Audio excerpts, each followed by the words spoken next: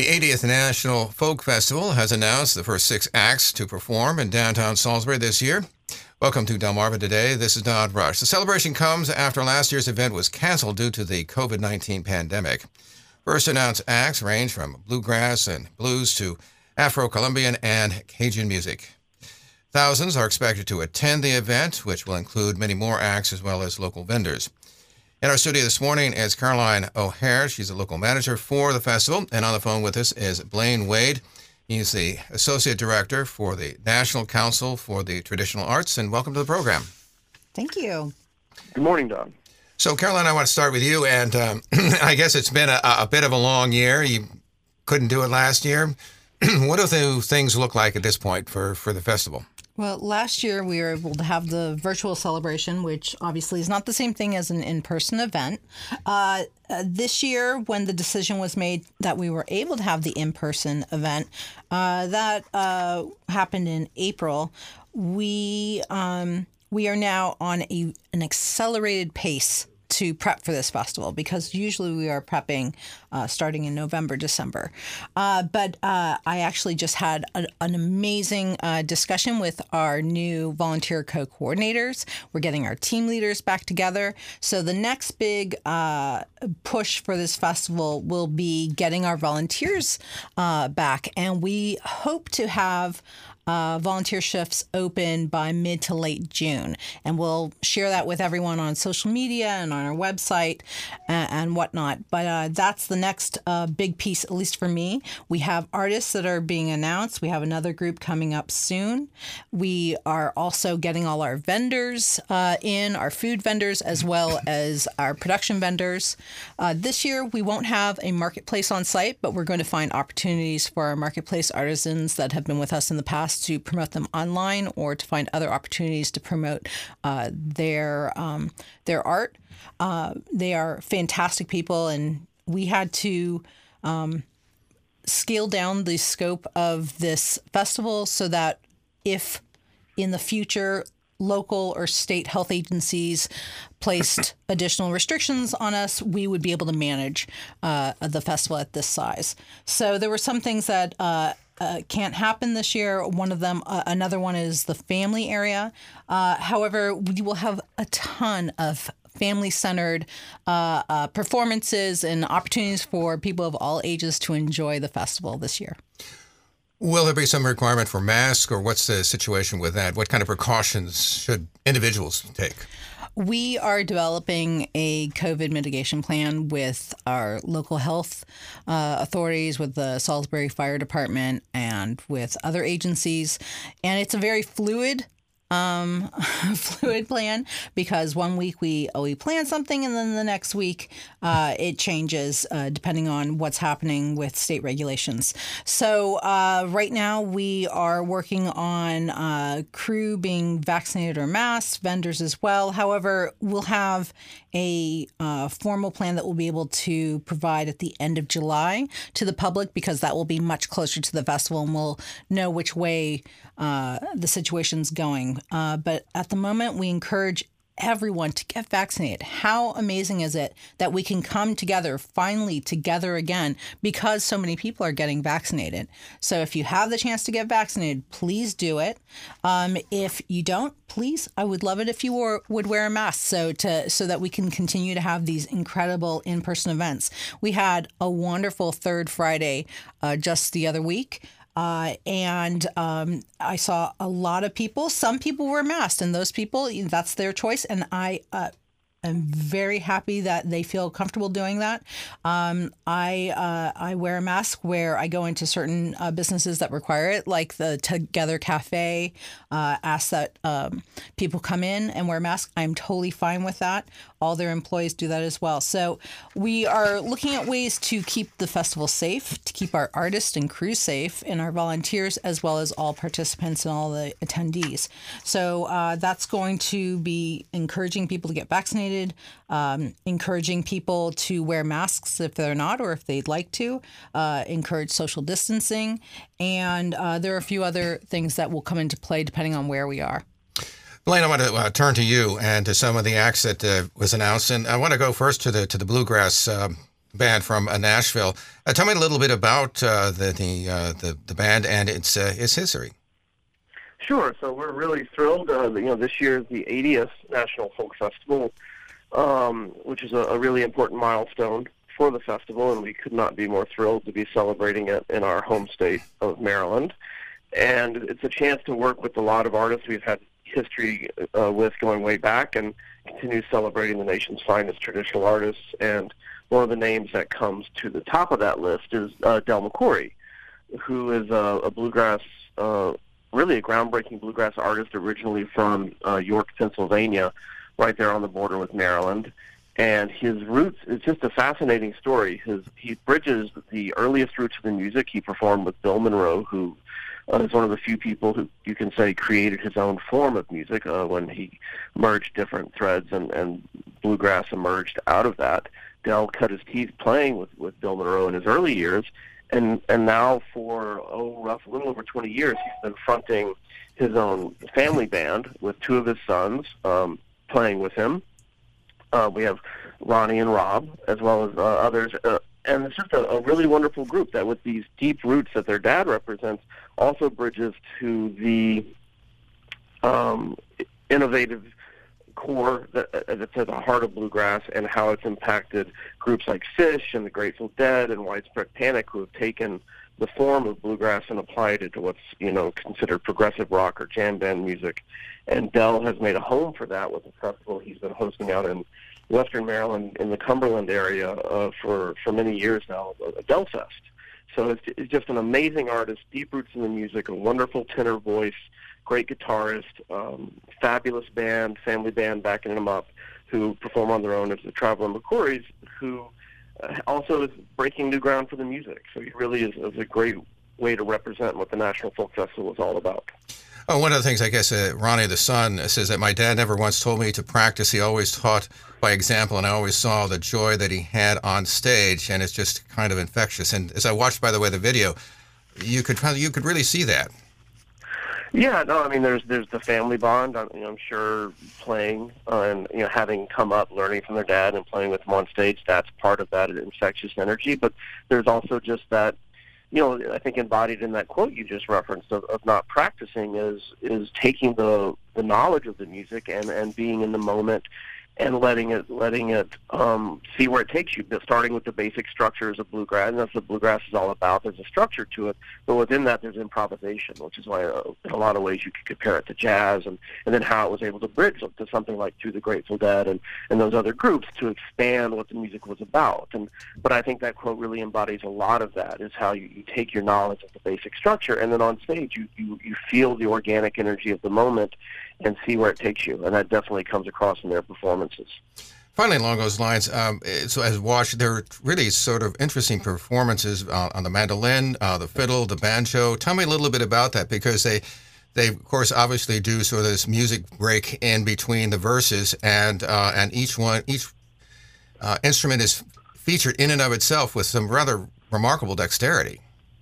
Yeah, and that's again, that sort of core of the bluegrass structure is you have everybody playing in unison with rich layers of the music, which really come across in the audio sample we actually have up on the website. I love that one because it's so densely, so much is going on in that. It's just so rich. But then as they hit the in between the vocal sections, as they hit the breaks, each instrumentalist has a chance to step to the front and be featured for a bit before then winding it back and pulling it back into the whole, sort of the cohesiveness of the group. And that's what bluegrass has been about from the beginning. And it's just a wonderfully rich music that embodies that tension between the being part of a group, but having a chance to step out and be a featured individual for a bit. So let's hear a little bit of it.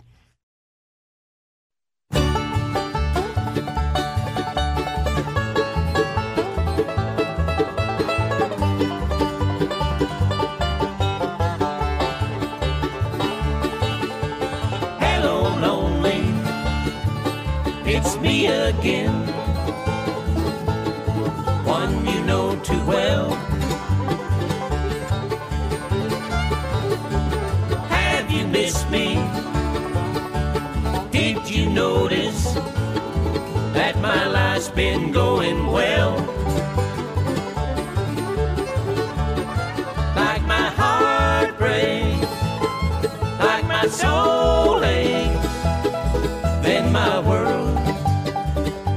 comes tumbling down. Now I want to switch gears here to something far different, which is some Afro-Colombian music, Grupo Rebulo. Tell me a little bit about that particular group, and in particular, this really interesting sort of flute, as it were, made from a cactus stem. Yeah, so that's actually played by one of the group's founding members and one of the two people that festival goers will see out front, leading with the singing and just being out there along with his partner in life, Joanna Castaneda. And Ronald plays this wonderful flute made out of, like you said, hollowed cactus stem called the gaita. And it's a long flute as they go, and it plays it, pointing down towards his waist. And it's just a really beautiful instrument that adds a lot to what they do, and it's kind of a way to know they have deep roots in Afro-Colombian tradition, especially traditions coming out of the northern Caribbean coast there on Colombia, where there's a long history of African influence, African communities, and that African heritage is really pronounced.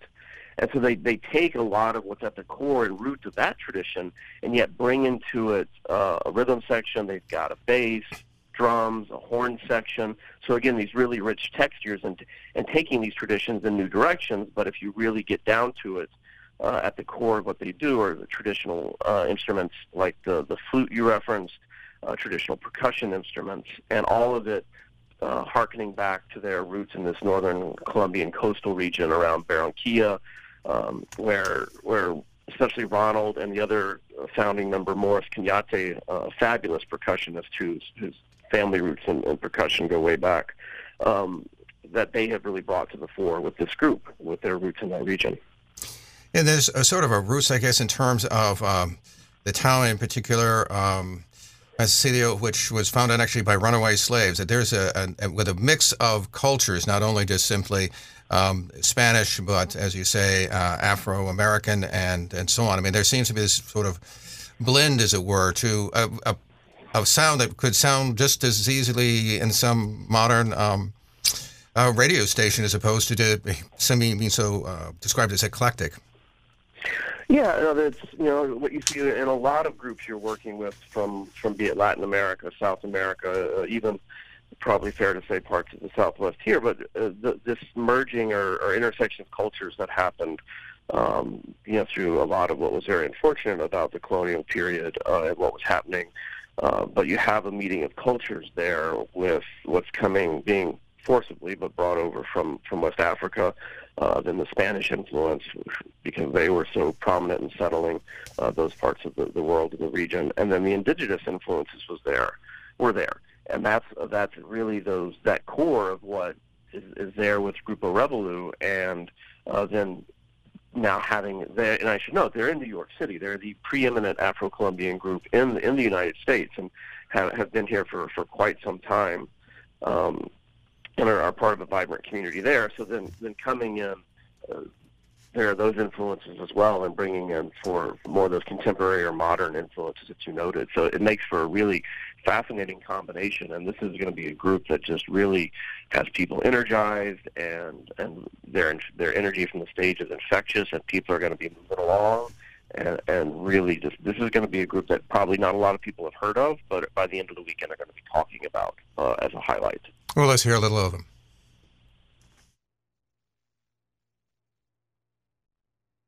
Yo conocí a Doña Juana cerca de la orilla del río.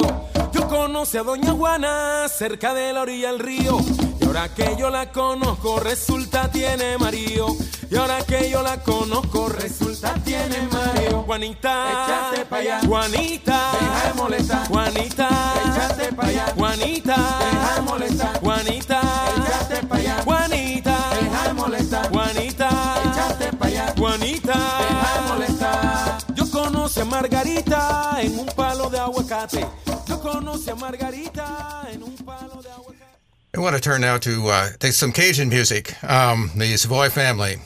Tell me a little bit about them and how they fit into this great tradition that comes out of Louisiana. Oh, of course. I mean, when it comes to Cajun music and contemporary practitioners who have deep roots, I mean, the Savoie family is one of the most well-known, highly respected, accomplished names in Cajun music.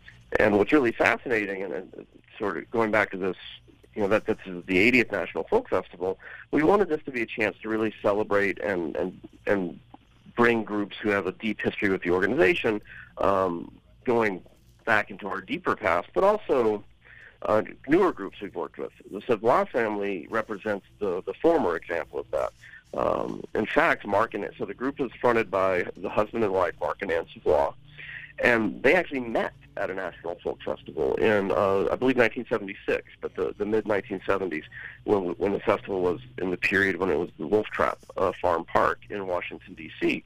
Mark had come to play, and Ann is a native of Virginia, and she had come and was a music enthusiast, and they met, fell in love, and she went down to Eunice, Louisiana, and they been together ever since and have raised just a fabulous and fabulously talented family that will be performing together with this group. Mark is a National Heritage Fellow, and I should note we have several National Heritage Fellows already announced. Del McCoury is also a National Heritage Fellow. Mark is a wonderful accordion player and accordion builder, and is a guitarist and singer, and also a great documentarian for Cajun culture. She just released a second volume, a long-awaited second volume of her wonderful exploration Cajun music, a reflection of a people. So she's done great work documenting the culture, and then they're joined in the group by their two sons, Joel Savoie and Wilson Savoie, who really embody so much of what their parents have passed on to them. Joel is a great fiddler, a multi-instrumentalist, and wonderful musician, but he's also the owner and operator of Balcour Records, a Grammy Award-winning record label that works with Cajun and Creole music. He programs his own festivals. He documents the culture. He's done some documentaries for the National Park Service. So he's a great documenter and advocate for the culture. And then the fourth member is his younger brother, Wilson, who fronts the Grammy Award-winning Pine Leaf Boys when he's not playing with the family band.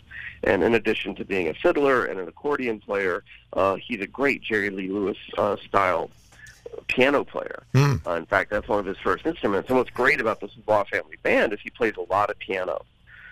But just, I mean, so much talent on stage. There's a great video we have on the website I just love where Wilson and Joel are playing a little twin fiddle, a fiddle duet. And in the course of it, Wilson's string pops, and you hear this loud pop to the amp.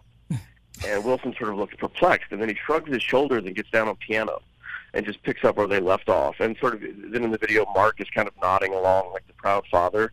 And there's so much about the family dynamic that, for me, that video captures. It's really beautiful. Well, let's get a little taste of some Cajun music.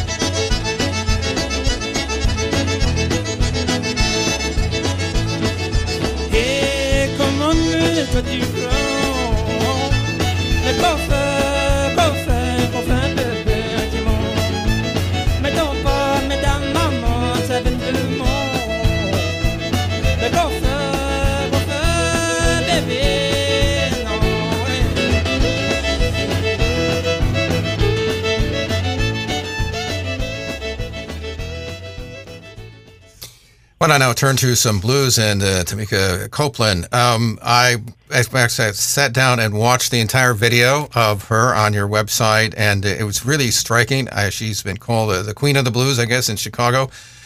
Tell me a little bit about her background. Of course.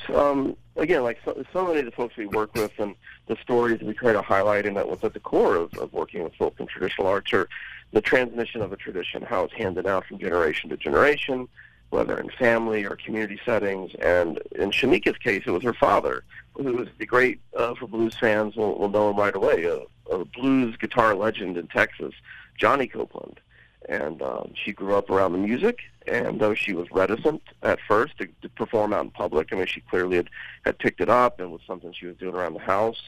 but when her father would sort of prompt her or encourage her to perform in public, it wasn't something she wanted to do at first. But when his health started to fail as he got later in life, she felt that it was her responsibility to carry the flame forward, and felt like that's when she felt like she had sort of received the calling and started coming out and performing. And very quickly, she was a teenage blues sensation. I can remember seeing her when she was in her late teens opening for Buddy Guy, and by that, I mean, one, she was opening for Buddy Guy, so that says enough. But it also just speaks to how quickly she had taken off. That before she was, and by the time she was 17, 18 years old, that's what she was doing. She was quickly identified as one of those artists who represented the future of the blues tradition and would really carry it forward. But in her case, she's performing in, so her father is the influence. She's carried really more forward with the tradition of blues divas, your Ruth Browns and your Etta Jameses. And she has been declared the queen of the blues in Chicago, the person carrying forward Coco Taylor's great legacy. Matter of fact, she says that she doesn't copy them, but she just takes little pieces of them and just adds them together to create her own style. I guess a lot of musicians will do that, but it certainly is reflective, I think, in the performance I saw. Yes, and those are some great recent videos, and it's so great to hear you were so pulled in that you watched the whole thing, because I thought it was fabulous myself. But yeah, that's what's so important about how we want to think about and present and talk about folk and traditional arts. These are not things that are captured in time. It's not about repeating something over and over the same way. It's about, as something is passed on and picked up and carried forward by the next generation, they bring their own experiences and perspectives and move it forward and innovate within it. And she's definitely done that. And with her approach to the music, some of the sounds she brings in, but even more recently, as she's gotten older, feeling the need to write songs that reflect a greater concern for social issues and social commentary, and not in this divided time we live in from one side or another, but just to essentially call us all to be better people. And that's why, her until recently, what would have been her most recent album, but I guess you'd say the one before, what's now her most recent, she wrote after she was a mother for the first time, called America's Child, and reflecting on kind of the world her son was coming into.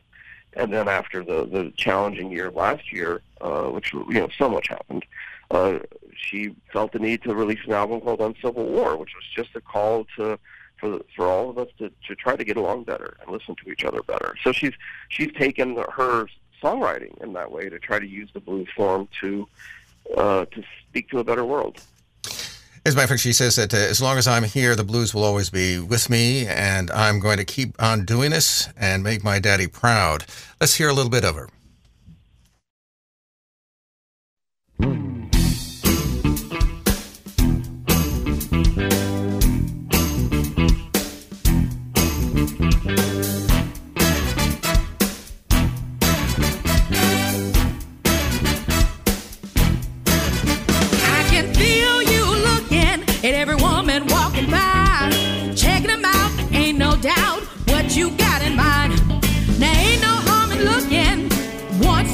Twice, but if you plan to use your hands, you better take my advice. You can look, but you better not touch.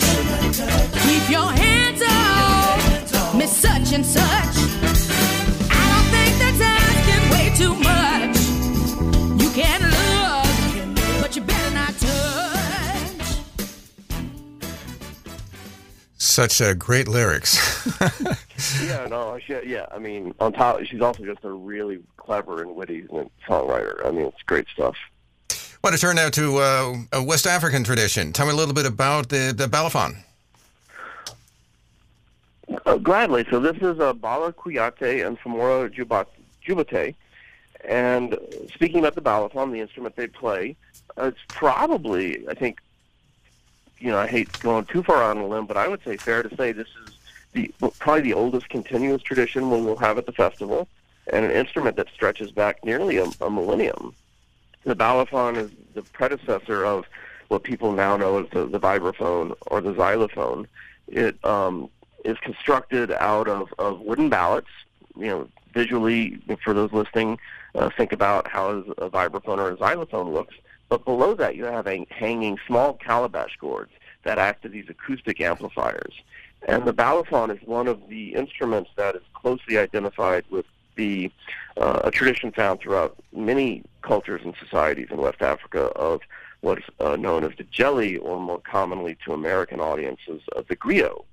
And that is the keeper of the oral tradition in those cultures. And they are oral historians, praise singers. They resolve disputes. They advise at royal courts in the great empires like the Malian Empire, and continue to advise politicians in West Africa today. But very broadly speaking, they are keepers of an oral tradition that goes far back. And Bala's name comes from the balafon. His family, and they still live, I mean, Bala's in the Boston area now, and Chamorro's in New York City, but they live at the border of Mali and Guinea. And through oral tradition, they live at the border of Mali and Guinea, I should say. Through oral tradition, that his family is seen as the original keepers of the balafon, and there is one in their village that has its own house and is only brought out once a year to play. And Bala's father is the current keeper of that. So this is a tradition that has been in their family literally to the beginning of oral tradition. And he's now brought that to America. He's a National Heritage Fellow, and is in this fascinating collaboration with Chamorro, sort of, again, taking its core and tradition, but pushing it in new directions through a really exciting rhythm section, wonderful percussionists with them. So it's really interesting what they're doing with this instrument that is so ancient. Let's take a listen to this. Really, I mean, it really is almost like a xylophone in many ways.